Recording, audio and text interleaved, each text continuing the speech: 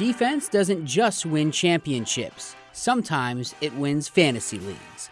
And their defensive line, especially the interior, is getting better. Digizua, Watkins, they can rotate guys in. So he isn't really a tackle-heavy guy at this point, but he's a top 15 linebacker to do those big plays over the past 4 weeks. This is the IDP Heat Seekers. Welcome back to the IDP Heat Seekers show. It is officially draft season being in the books, so now we get to sit back and relax in rookie draft magic as it goes on us. Hopefully everything is treating you guys where you are. You can, as you can tell if you're watching us on the live stream on YouTube, we are down a man. We've got Austin is off for the evening. We hope all's well with him, and he'll be back next week with us. So you get Craig and I. It's a little old school for a bit. We're going to do it again. We're going to have fun tonight. We're going to put a bow on the NFL draft from the IDP side of things. Be on the lookout for articles and lots of content to come. And we're also working on updating our rankings over on rotoheat.com. It's a painstaking process because it feels like the entirety of the 2022 draft really just punched fantasy owners in the face because it just was a very difficult. As I'm working through my rankings, I'm going, man, I just don't know. Speaking of just not knowing, Mr. Craig, how are you tonight, my friend? How is things treating you? And how was draft weekend for you? I know you guys do lots of fun stuff for the first round. So how'd all those things go for you, my friend? I feel like I should say I don't know based on that intro with us not knowing anything, but I'm doing all right. Yes, my betting on the draft was fruitful that I do every year as far as my pre-draft mock with friends, and then did another side wager, and we bet on every first-round pick. It turned out well for me, so that was fun. But it was interesting that draft started off slow with the names that we saw being bandied about a bunch, actually going or about the slots that people thought, and then it just took a turn for the crazy with the trades, both huge just draft pick-wise and then player-wise in the draft, so it was a lot of fun the first round anyway, and the trades continued throughout the whole draft, which made it fun just to see people jumping around. Oh, it was fantastic. At one point over the weekend, I said something out on Twitter and was like, feels like NFL owners have been playing Madden simulations over the offseason because just things are happening at a rapid pace, all sorts of crazy trades, whether it was in the offseason, during the draft. It's been a very enjoyable offseason from the outside looking in because just a lot of things are happening. But on the flip side, I feel there's just so much going on that I hope the teams know what they're doing because I bet if somebody worked up an article, this has probably been an unprecedented offseason for trading. I mean, whether it's players, picks, the whole shebang. So feels like it. Yeah. And we did want to follow up just briefly before we get into kind of the recap. We want Craig to be able to take his victory lap because he mopped the floor with Austin and I when it comes to our predictions. With that being said, so last week on the show, we had this fun spreadsheet up and we all made guesses, predictions of what we thought would happen. And I basically just tried to be different than everybody else. And I was completely wrong, although I wasn't as wrong as Austin. So I guess second place is the first loser. So I guess I'll take it. So Craig, as you can tell, he guessed almost everything except for just a few spots.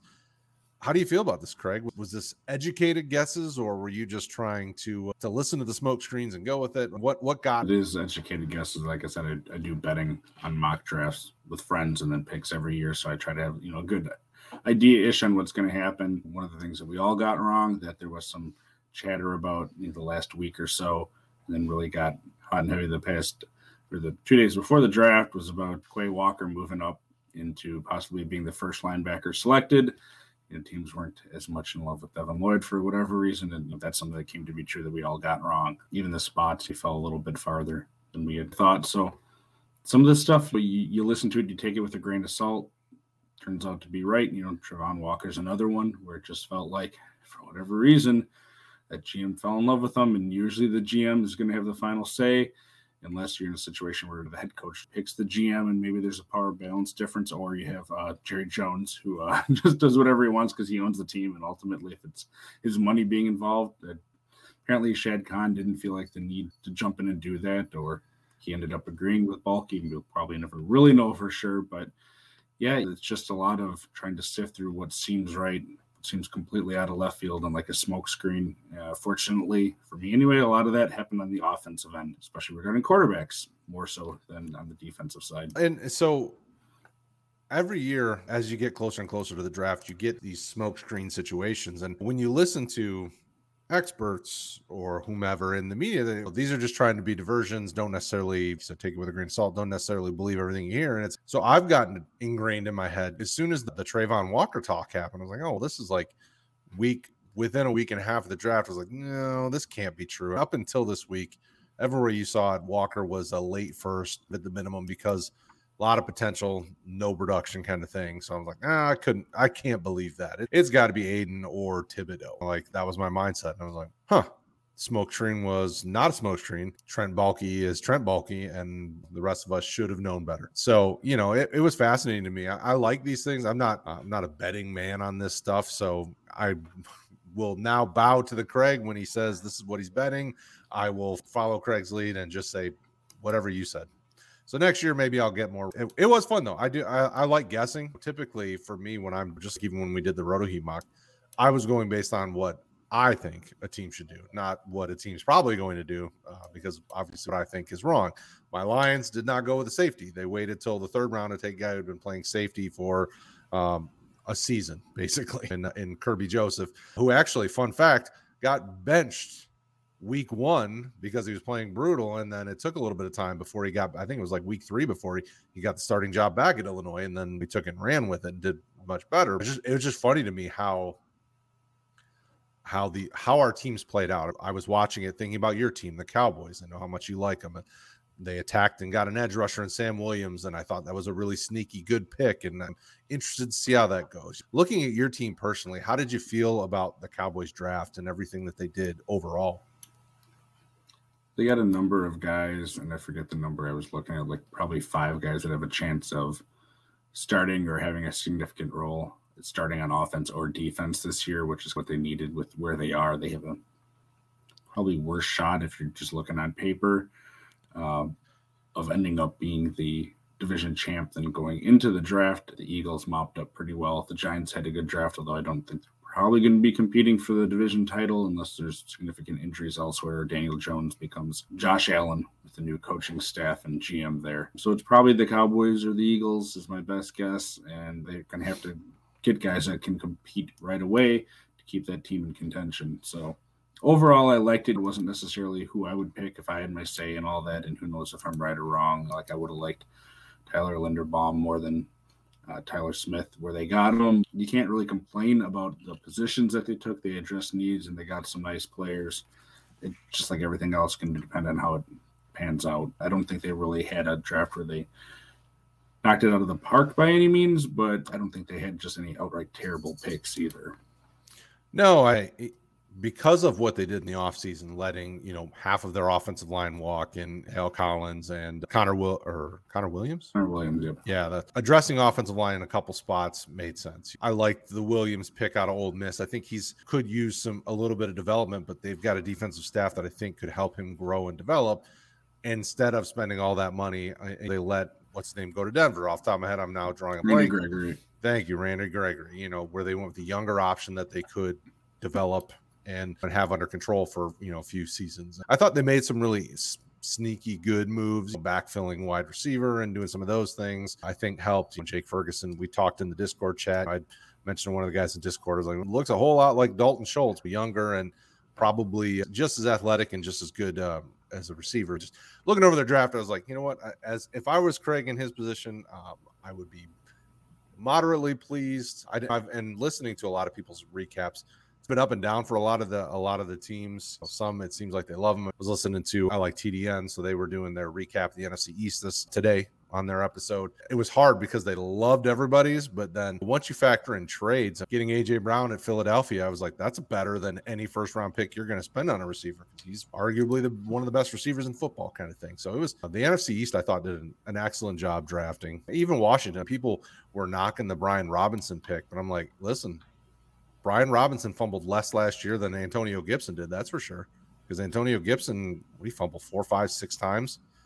Brian Robinson had probably more carries and no balls hit the ground from him. It's just interesting as I comb back through. That's why it's been harder for me to build my rankings, because spots felt weird in so many situations.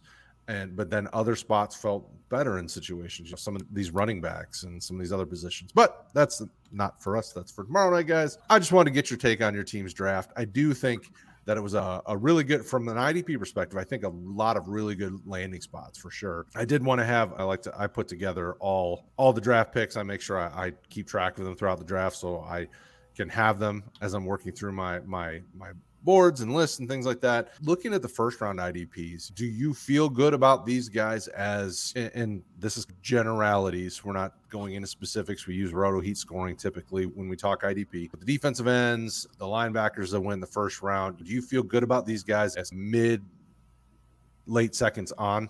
I took Aiden Hutchinson at 2.6 in a 14 team IDP because that was the only pick I had, and defensive end was about the only need I had. But how do you feel about these first round IDPs in rookie drafts, and where are you looking at taking them at? Throwing cornerbacks out of it, and also by and large, you're not going to be drafting a defensive tackle. I think that's even true with the two guys taken in the first round here. Jordan Davis is probably going to start off as more of a 2-down run stopper, and yet he's a huge guy that's great at it, but it also gives you, generally speaking, some limited production. If you're in a league where you have to start two defensive tackles, maybe you're taking a look at him, but most leagues aren't like that. Same thing with Devontae Wyatt. He went to a nice place as far as real-life positioning, but he's going to be in somewhere on that 3-4 defensive line base for the Packers, which is going to limit, we think, if he starts, his productive value. Actually going next to a guy like Kenny Clark that has been shown to have that value standalone himself. It's hard for multiple guys on the 3-4 defensive line to be productive. It can work. We've seen that with Stephen Tu and Cam Hayward when both have been healthy and on the field for the Steelers, but that's more of the exception and not the rule. So all three of the first defensive ends, edge, sort of outside linebacker, wherever they end up playing in their new system. Walker's the third in line out of those guys. Hutchinson and Thibodeaux I both really like. Thibodeaux I think is going, and actually Hutchinson, thinking before I speak, or speaking before I think there again. They're both going to young up-and-coming defenses. I really like that mentality that the Bills coaching staff has brought there, and they already had a nice edge piece in Azeez Ojulari from the prior year. It'd be interesting to see who ends up being the alpha if they end up sort of splitting who's better out of those two, but it's nice to have another good one across from him. And that defensive line has been productive in years past for the Giants, so I think you can see a nice step up there for that front seven for the Giants. But the linebackers, neither one of them I'm really excited about right now. Quay Walker went to a team where the Packers barely played with two linebackers on the field as far as true inside type of linebackers at one time. They already signed Devondre Campbell to a big extension this offseason, and they're going to have to fundamentally change how they're playing to have Quay Walker on the field a significant amount of time to have IDP relevance as a rookie. So I'm really interested to see how that plays out, but it does knock him down the board for me. Same thing with Devin Lloyd. So Jaguars generally are going to have 2 to 3 of those inside type of linebackers on the field at one time. They just signed Foy Oluokun to a big deal, and then they drafted Chad Muma later on in the draft. So Muma's probably the one that's going to be having the lesser role, but it's not a situation that I'm going to be investing heavily with either one of them and then seeing how it plays out. If you can get a deal on Devin Lloyd, getting him in the third somewhere, I think that's probably where you'd want to be taking him. But just that situation he went to, I'm not that interested in spending a second-round pick on him. And I feel like linebackers and running backs in this draft have very similar feelings about them. I like landing spots of guys that went later in the draft. Like think about Nakobe Dean of Philly. I love that. They typically don't draft high linebackers. Nakobe Dean was supposed to be a first-round pick, but the injury concerns dropped him down, size, injury, whatever.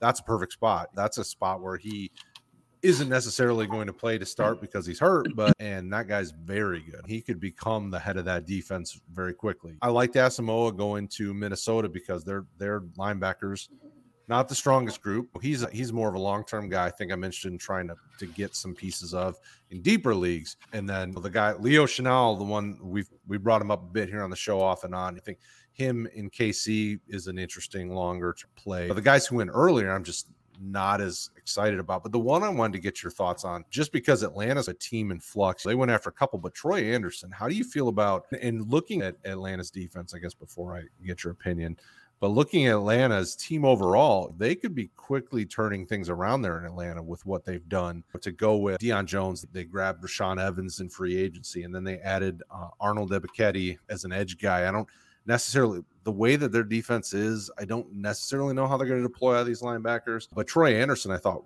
was an interesting play for kind of another, probably not first year much value, but maybe over the next couple years as a stash type guy.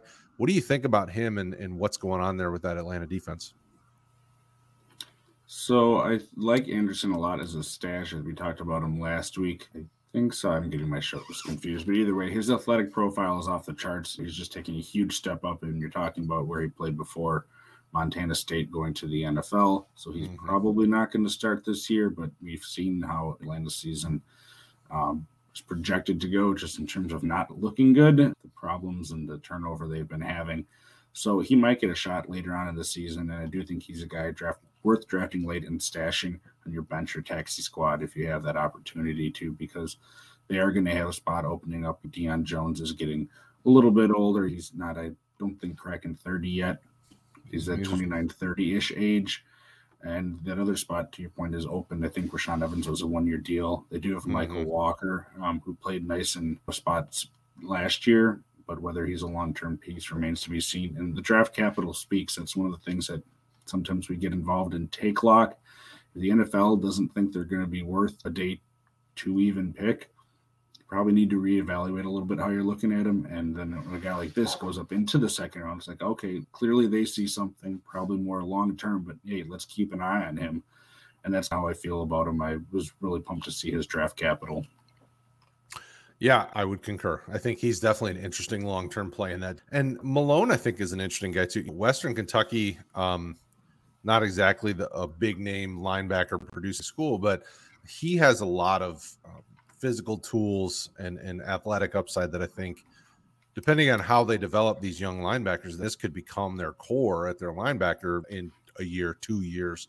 And it wouldn't surprise me in the least. This draft, I think, is really had a really strong group of linebackers. But the unfortunate thing, and I don't know if this is maybe, COVID related, missing time, that kind of thing, but a lot of these guys just need some seasoning. They have physical traits, they have athletic upside, they just need some time to develop and some time to grow into the role. So there's a lot of guys on the list, but I want to get your take. We've talked about some of these guys, but these day 2, day 3 guys, are there some sleeper type guys that when you saw the landing spot, you're like, ooh, that's a juicy spot, I wouldn't mind stashing him?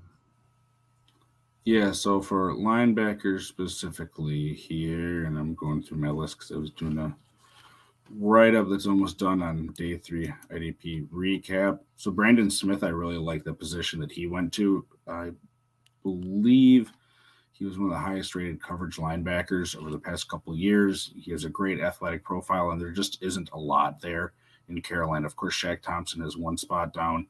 They have Damian Wilson, who signed there, but is also in some legal trouble. So it'll be interesting to see how that plays out.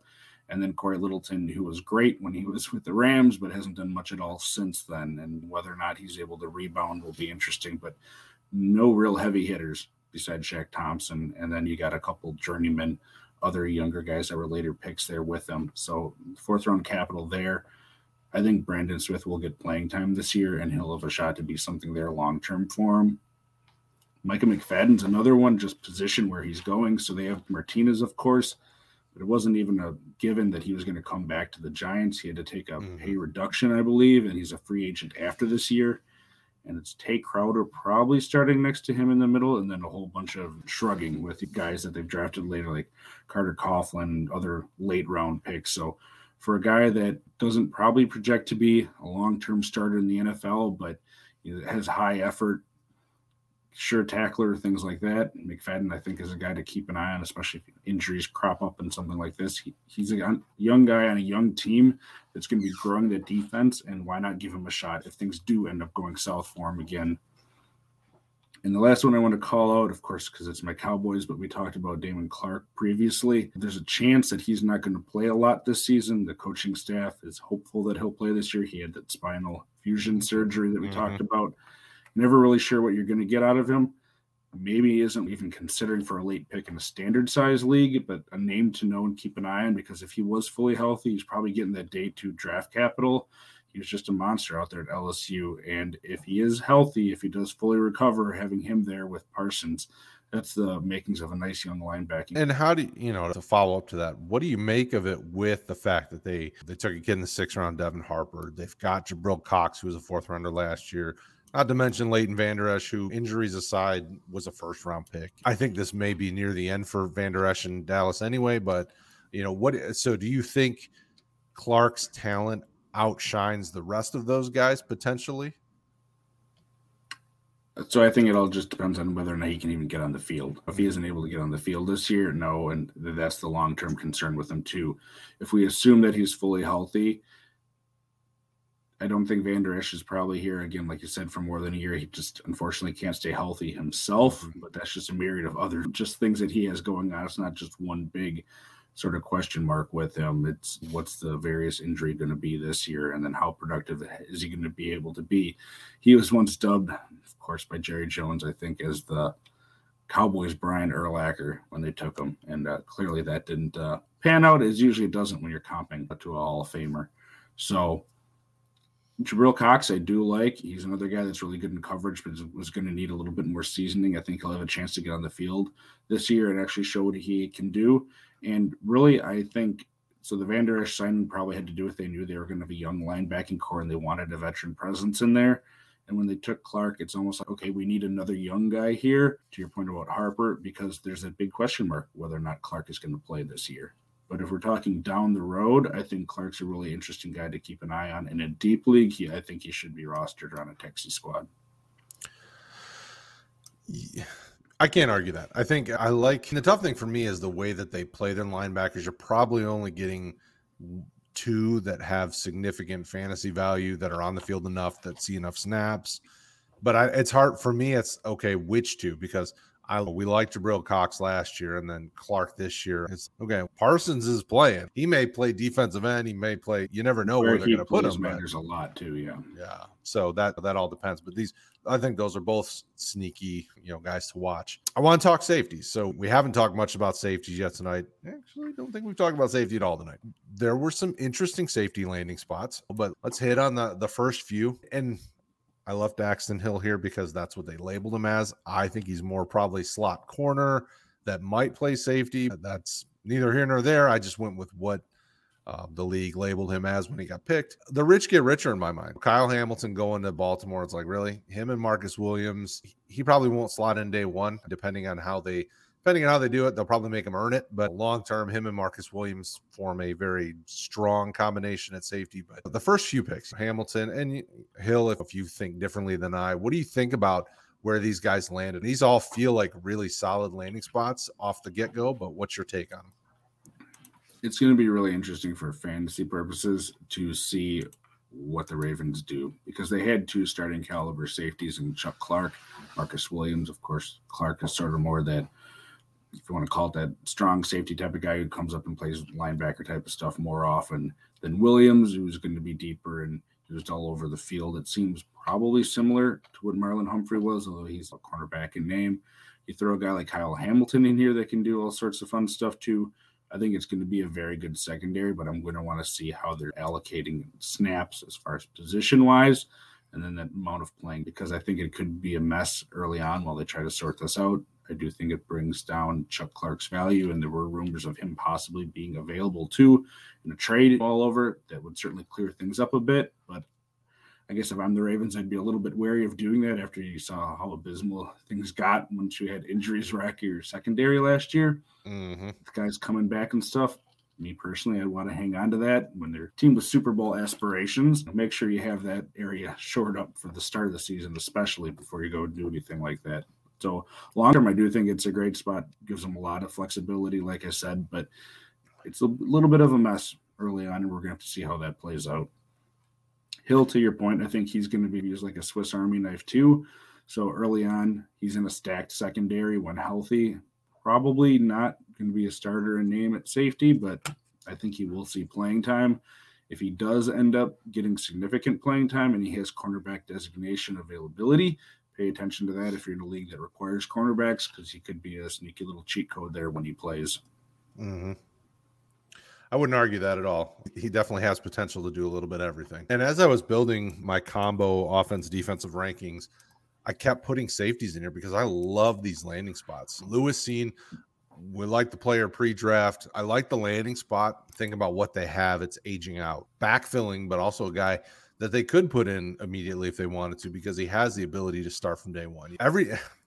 It's weird to say, but almost everything in Houston I'm trying to buy in these draft classes. I like what they did at running back. I like some of the other positions they've taken. And then Jalen Petrie at safety, I think, is a really interesting get. We obviously have to see it because Lovie hasn't coached a game in the NFL in a while. If you look at what his defense did in the past, Tampa 2 kind of 4-3 type scheme, I think Petrie fits nicely into something like that and really could be a fun get at safety to be depth for now, but I think could become something more. Jaquan Brisker going to Chicago, I think that's a really interesting get. That secondary could use an influx of talent. And I think the one that people may overlook is Brian Cook to Kansas City. Tyrann Mathieu, it sounds like, is signing with Saints if he hasn't already. And last I heard, he was signing with New Orleans.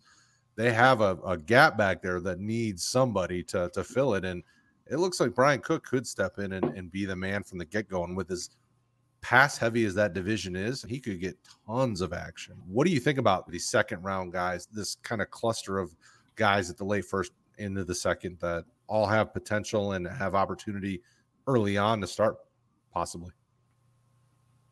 Yeah, so for Cook, it's going to be interesting. I think he's going to have to beat out Juan Thornhill, who I think himself was a second round pick a couple of years ago, that I think they're probably going to give him a little bit of veteran deference, considering he knows everything, and he did play all right last year when he had the opportunity, but certainly will have the opportunity to compete for a starting. Like you said, Joseph, I think, will have that opportunity, but Butler's another name down there getting into the fourth round. They had 3 safeties that they played a lot last year. Landon Collins was let go, and I don't think they really play the same sort of position. Percy Butler's more of a free safety, but I do like him long-term. He has great speed, and he's probably going to be used more on special teams to start the year, but both Cameron Curl and Bobby McCain are free agents after next year, so after 2023. So he's a guy long-term, if you're looking at it, it's going to be in a good position to be a starter. And Cameron Curl, we know, has played really well. Bobby McCain feels like a stopgap long-term. They didn't give him a huge contract when he re-signed for 2 years.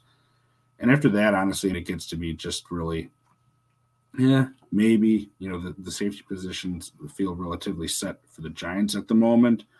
Although, so they got McKinney at the one, and I think Love is the other one that they have right now. Love has played a lot better than people think.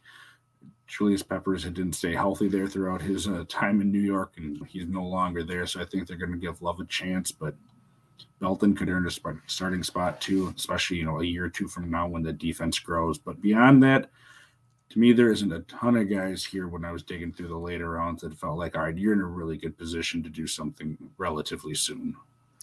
Yeah, Quentin Lake that went to the Rams from UCLA. I thought he was an interesting one to keep an eye on, but there's that would take a lot of moving parts. But Jordan Fuller, I don't know how much I love what he's been doing. And when I think Taylor Rapp is the other guy, he was a second rounder, is probably going to get a little longer leash. But behind that, you got Burgess, and then I think those are about the only big that weren't free agents or late picks. He's a guy to keep an eye on, but definitely not somebody I think is going to get anything anytime soon. But he was a guy that I liked in college. So I had him jotted down to see where he went, but unfortunately went to a position that I don't know how easy it'll be for him to get early playing time. And even obviously the home run will come out, but keep an eye on Kirby Joseph. Detroit, the one thing I'm learning about the way they draft is they're going for just insane athleticism. Like everything they're looking at is guys that are off the charts in areas. And Kirby Joseph may be young in the role, but he could easily make a name for himself. Tracy Walker got a couple-year deal, and they brought over Deshaun Elliott from Baltimore, who's been injured regularly. Otherwise, they got Will Harris, who's just not been very good as a safety, unless you've got him playing as a linebacker hybrid role. So he's a guy to keep an eye on that could get some run if he can pick up things quickly. But CXK agrees. Lake is legit UCLA, baby. There you go. CXK dropping the knowledge there. So I thought there were quite a few safeties in this class with where they went. I'm like, keep an eye on them. There's some fun landing spots that could quickly return a quality investment. But going into this, and before we go to the next position group, do you typically I see mid to late second when we start seeing IDPs. Based on what your research, are you feeling good about, that spot right around in the mid to late second where you start thinking about taking IDPs in this draft? Or because it necessarily wasn't strong, are you drafting guys earlier than that? How are you feeling about that? Yeah, I think you probably have 4 or 5 guys on the defensive end that you would really consider with a second-round pick this year, and then it's getting into the 3rd round, 4th round, depending on how deep your league goes. 5th, I think 5 rounds is about the average. Typically, including IDP with a standard size league. Of course, if you're having huge starting requirements and benches, it's going to be deeper. But yeah, Hutchinson, Hamilton, Thibodeau. If you believe in Walker, you'd probably have him up there. Someone's probably going to take Devin Lloyd, and Quay Walker will probably go in the 2nd round where I am, because most of the people I'm with are Packer fans. So part of that's knowing your atmosphere that you're drafting in and the fellow league mates that you're with. But I would be shocked in a 12-team league if you saw probably more than 4 guys go in the 2nd round in your sort of average IDP league. If it's one where there's balanced scoring, certainly you're going to have more than that in the 2nd round, but that feels about right.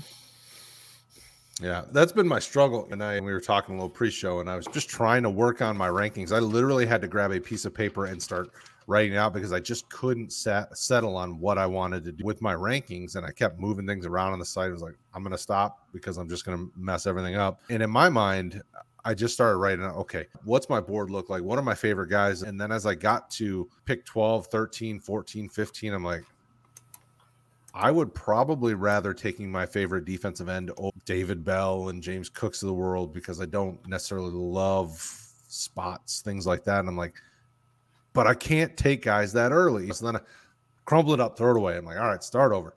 Offense, you got to keep trying. I have such a hard time this year. This has been the first time in all my years of doing fantasy where I started writing it out. I'm like, I don't like a lot of these landing spots, but I love a lot of these IDP. For me, 2-6 was the earliest I could take a guy.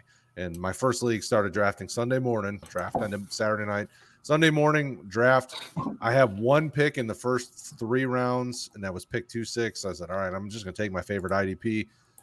Aiden Hutchinson came off the board at 2-6, and obviously it's a league in the Metro Detroit area, so I knew if I didn't take him there, he'd be gone quickly. And literally the next 3 guys all said, oh, that was going to be my pick. So I'm like, oh. I wanted to grab Kayvon Thibodeau. I want to get a couple shares of him, but it wasn't going to happen. So to put a bow on this whole thing, give us your top 10 or so IDPs. Like, where are you stacking these guys now that we've gone through some of the different position groups? And then I want to end on talking cornerbacks and defensive tackles, because we haven't touched on any corners or D tackles very much. How are you stacking your kind of top 10-ish IDPs this year? Jeez, putting me on the spot here. I know. I want to throw you off your game. Yeah, in some sort of order, Hamilton, Hutchinson, Thibodeau, I think has to be the top 3 just because of opportunity where he was taken, giving him the opportunity to succeed. Walker has to be up there.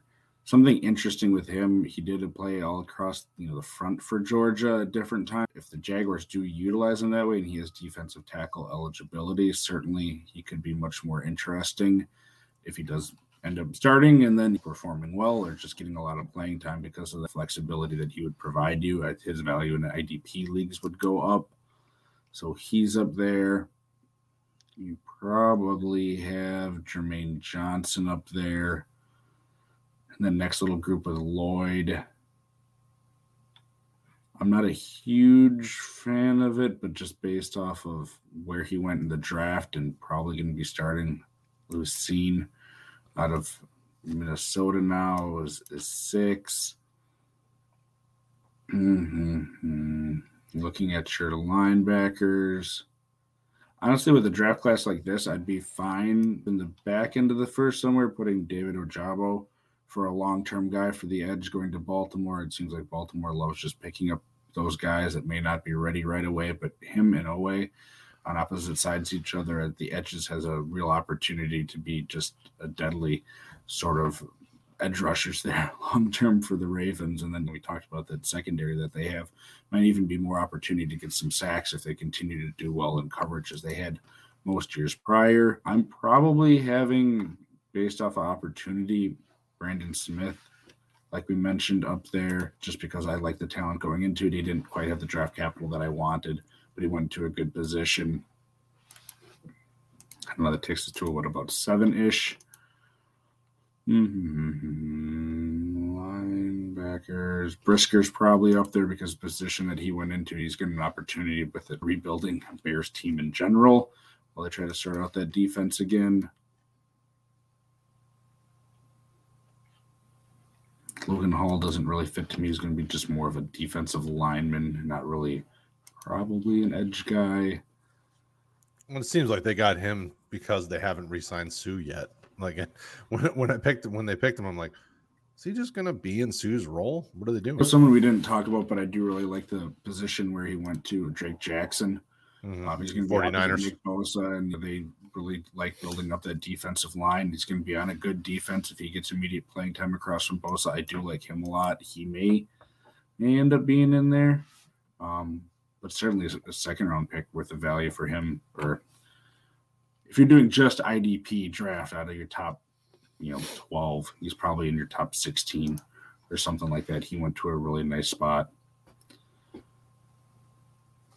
Christian Harris is a guy I want to keep an eye on. We didn't mention him, but you mentioned the Texans and people going there. They have a whole bunch of guys on one-year contracts.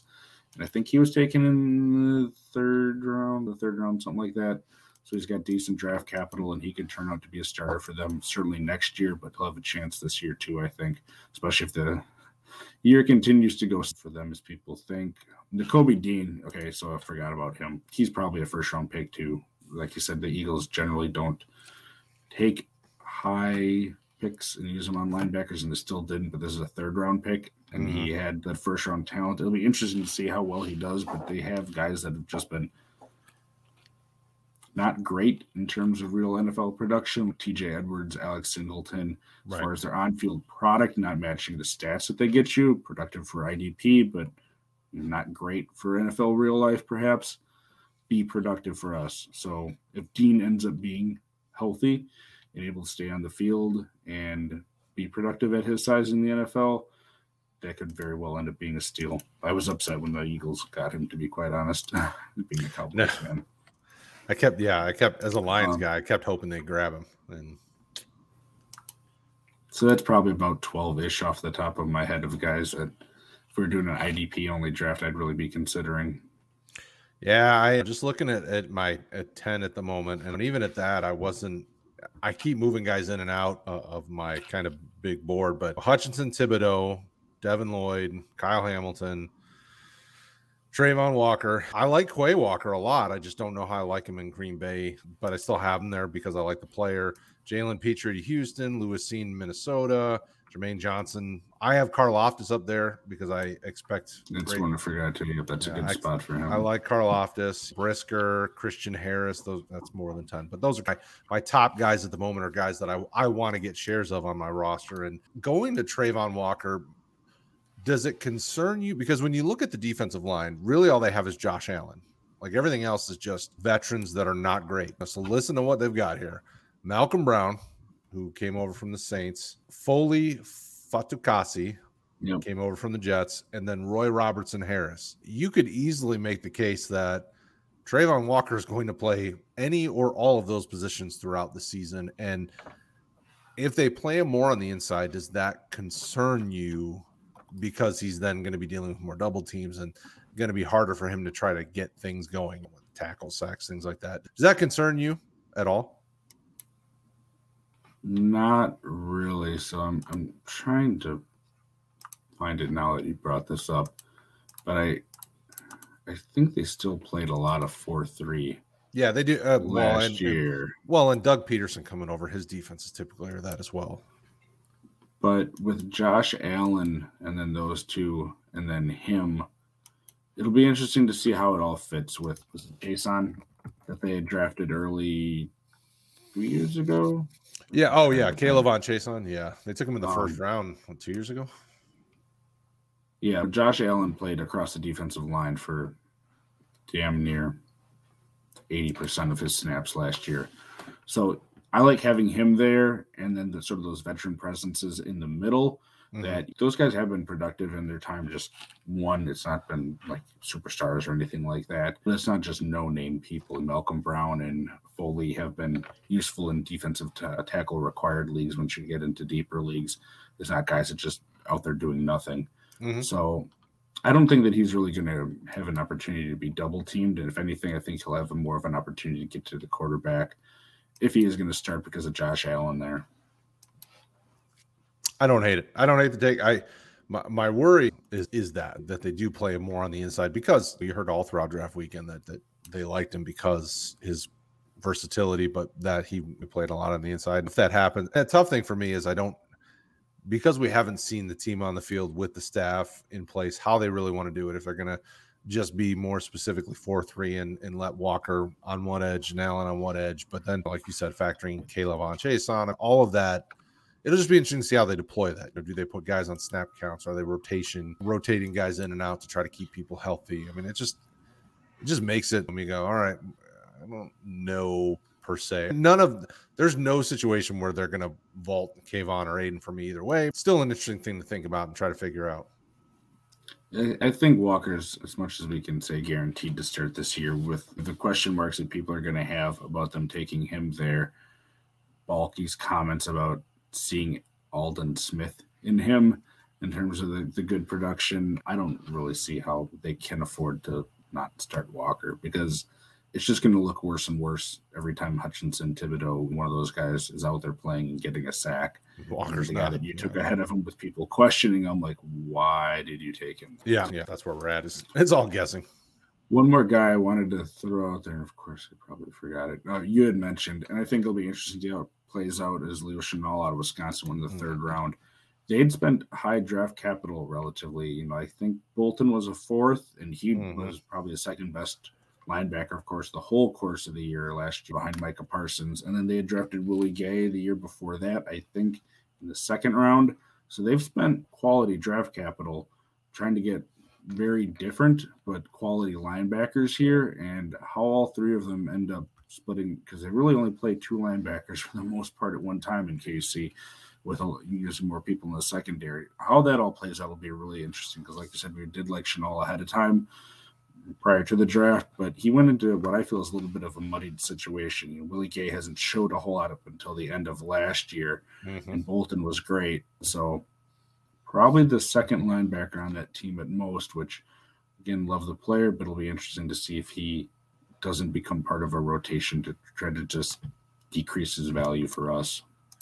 Yeah, that's the thing that there really is only three linebackers on that team that I think are quality. You have the three that you mentioned, and behind that, it's a lot of depth guys. Like Jermaine Carter that came over from Carolina, and Elijah Lee, who was with Cleveland for a minute, and Shalik Calhoun, and Darius Harris, and just a lot of guys. As I'm looking up and down their depth chart, it's like they really only have three linebackers that I think have strong potential now and for the foreseeable future, and what they do and how they deploy them will be interesting, because their line is really good now that they've added Karlaftis with Derek Nandi and Chris Jones and Frank Clark, and you're probably going to see them continue to stay in sub packages. Two linebackers and then extra. It'll be interesting to see how they deploy the second, because they spent some draft picks on corners. Obviously Trent McDuffie in the first round. They got Williams in the fourth round, and then Brian Cook in the second. That's where I'm fascinated to see, does Brian Cook get more involved when they're trying to have multiple pieces on the field, because otherwise it's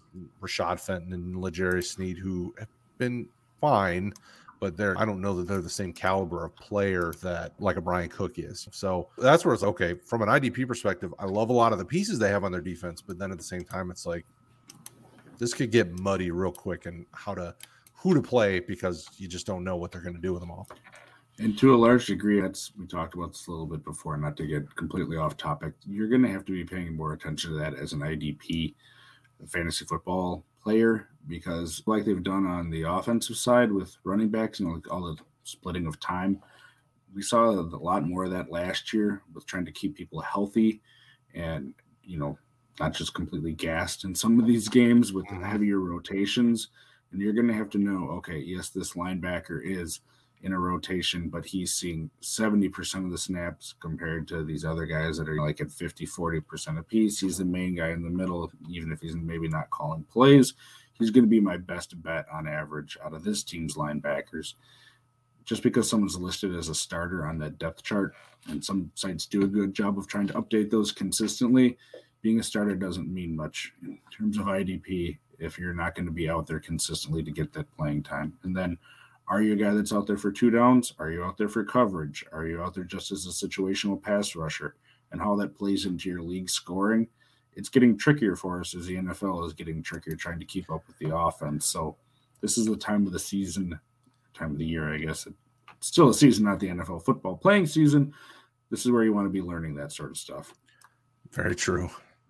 So to wrap it all up, I want to make sure we touched on DT and CBs because there are plenty of leagues that do play those positions. Is there anyone in this draft that stuck out to you as a guy in those league formats that you're interested in trying to get some shares of? And I will say that we typically subscribe to the rotate your corners, find guys on waiver wires, hot plays, things like that. We tend to play that way. And even in leagues that I have to start corner, I still use that and subscribe to that method. DT, I don't always that. I try to actually have a couple guys on the roster, depending on how deep my lineups are. But what did you think about the DT and the cornerback group? Is there anyone that you plan to target if you have to play the position? Yeah, so I haven't dug a whole lot into that, especially defensive tackles, because the level of rotation that they get. If you have a good young cornerback that's seen the field, there's a higher chance of him actually staying out there. So no, the defensive tackles, I don't want to throw names out there because I haven't dug that much into them. I'm not even doing much of a write-up on those guys just because of the nature of IDP and how young defensive tackles generally don't see the field for 3 downs. But if I have to pull out a cornerback's name, and this is really just situational for himself coming into the draft and then where he went. And I'm trying to pull up exactly where it was. It was Zion McCollum to the Tampa Bay Buccaneers in round 5, I think. And the reason for that is he had the highest ever relative athletic score for a cornerback going back to 1987 when they've been paying attention, which I like, 1. And then 2, going to Tampa Bay, where he's going to have a defensive-minded head coach who clearly probably had a say in him getting drafted, going to a veteran secondary, a team competing for it. I think he's going to be in a great situation, 1, to get on the field a little bit, and then 2, learn from guys that really know what they're doing there. And the cornerbacks, a little bit more barren than they had been previous years because guys that have moved around, but I still really like the situation that he went to. Maybe not for this year, so I'm not advocating drafting and stashing a cornerback for the future, but he's the name that stuck out to me as someone I definitely want to keep an eye on going forward. Yeah, when it comes to these 2 position groups, and they are very important position groups, I just rotate. They're very rarely do I target a guy and will keep him on my roster very long, unless you have the elite ones, the high-end pieces, sure. But most of the time I'm rotating my defensive tackles and hitting the waiver wire, and my corners the same way. Or worst case scenario, if I get in a spot where I really am just struggling to find a good, solid one that I can keep using or looking to, you could always trade for one, but I don't know. I can't say that I've honestly ever traded for either. I have talked about trading for them, and I've traded them away when people, come looking, but it's hard. I want to make sure we showed a little bit of love to those position groups because we had a ton of corners drafted. I think we had 20 or 30 corners taken in the draft. So you see that as the opposite side of the NFL and offenses loading up on wide receivers because they're playing more of them more often. The defense has to adjust, and we even saw Lovie Smith, who really hadn't in previous coaching stints had a premium on quarterbacks, come out and say, if we want to be able to play the kind of defense we want to, we need to have a top-level cornerback. And that's why they had at the 3rd overall pick, which, again, I don't know off the top of my head, but that's one of the earlier picks probably in the past 10 years for a cornerback even. I think Okudah went 3. Yeah. But I don't think there's been a whole lot of them beyond that. The cornerbacks taken that high, and especially 2 of them going, one right after the other. That's saying something about the nature of it. And we do know rookie cornerbacks do tend to get picked on. I'm not advocating drafting him. Someone will probably take him before they should just because of the name. But if you can pick them up off of waiver wires in a DB required league, if they start, doing well, the hot hand with them. We're not saying they don't have value. It's just a lot harder to figure out who's going to have value of them before you get into the season. Yeah, and I typically, in the midst of drafts, if you're doing 4 or 5 round draft, I'm not picking a corner or a D tackle. I will just play the wait and see game and let someone else use the pick on them. Because in most drafts, this draft will be interesting to see. So I'm in the one draft that's already started drafting that's an IDP.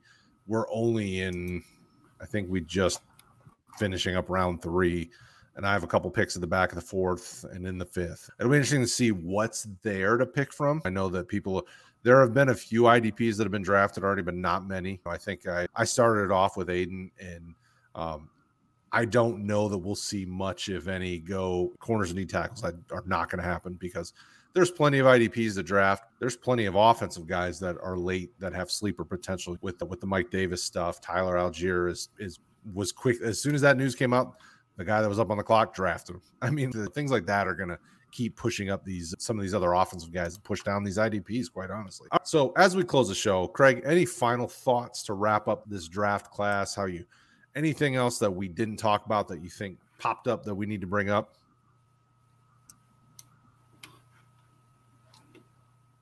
Not really. It was a weird draft class. We saw that how people looked at the first round from the offensive side. Same thing from the defensive side. You're seeing that shift where those premium positions, you're getting more of them drafted and drafted higher with the edge rushers, whether it's 4-3 D end, 3-4 outside linebacker, cornerbacks. Defensive tackles are always going to have a lot of value in the NFL because you got to use a lot of them to keep them healthy when they're down there, but just not as much from the IDP side, really, unless you're in that league. And then guys that we traditionally thought of as the high point getter safety, so those inside linebackers, not as valued much anymore by the NFL. And it may take a year or two to see that in your stat sheets and everything, but that's something else just to be paying attention to in your own leagues and your evaluation of players. Not to say that those inside linebackers aren't going to have a ton of value, but trying to figure out who of them will in a given year, it's a lot more difficult than it used to be. It's not that, he's taken in the first round, you want to be targeting him anymore. Very true. Sorry, Joss. He's just now noticing the Hopkins suspension. That's a tough one. I did see somewhere, I think it was 3 years, $33 million they're expecting. I don't know about opt-out clauses, but for Honey Badger. So it does sound like he's going to be there with Marcus May, Lattimore, Paulson Adebo. They had a really good secondary last year, actually, if you look at grading out against the pass, and I think they're probably going to have the same thing this year. But for the Saints, they're going to need to figure out their linebacking core. That's still a very up in the air question that I'm not sure they have a good answer to. It could be a rough going for the middle of that defense, but unfortunately, they're a team that isn't trying to rebuild, but's trying to retool. They're just in a weird spot right now. It's difficult. So it'll be interesting to see what they do. All right, that's it, folks. We are done. The 2022 draft is in the rear view now. We are finished talking about it. Now it's on to rookie draft season. Hopefully, you guys are, if you haven't already started your drafts, hopefully you guys are ready and prepared. If you need help, rotoheat.com. We're working on getting our rankings all updated post-draft. They'll be updated within the next probably a few days or so, probably a week at most, I would guess. Back tomorrow night, Dynasty show. Thursday night, we'll talk Devy stuff. We'll be doing some mock drafts in the Devy world. I think it's next week. I think we're going to try to roll out and do a mock draft with the guys on the show. So make sure you like and subscribe here on YouTube. If you are listening in podcast format, we appreciate that. Leave a rating, a review, all that good stuff. We do appreciate everything you guys do. This is something that we're passionate about and we love doing, and those types of things help us know that we're doing a good enough job to get your support. So thank you guys as always. We will be back next week. Ourselves and Austin will be back next week.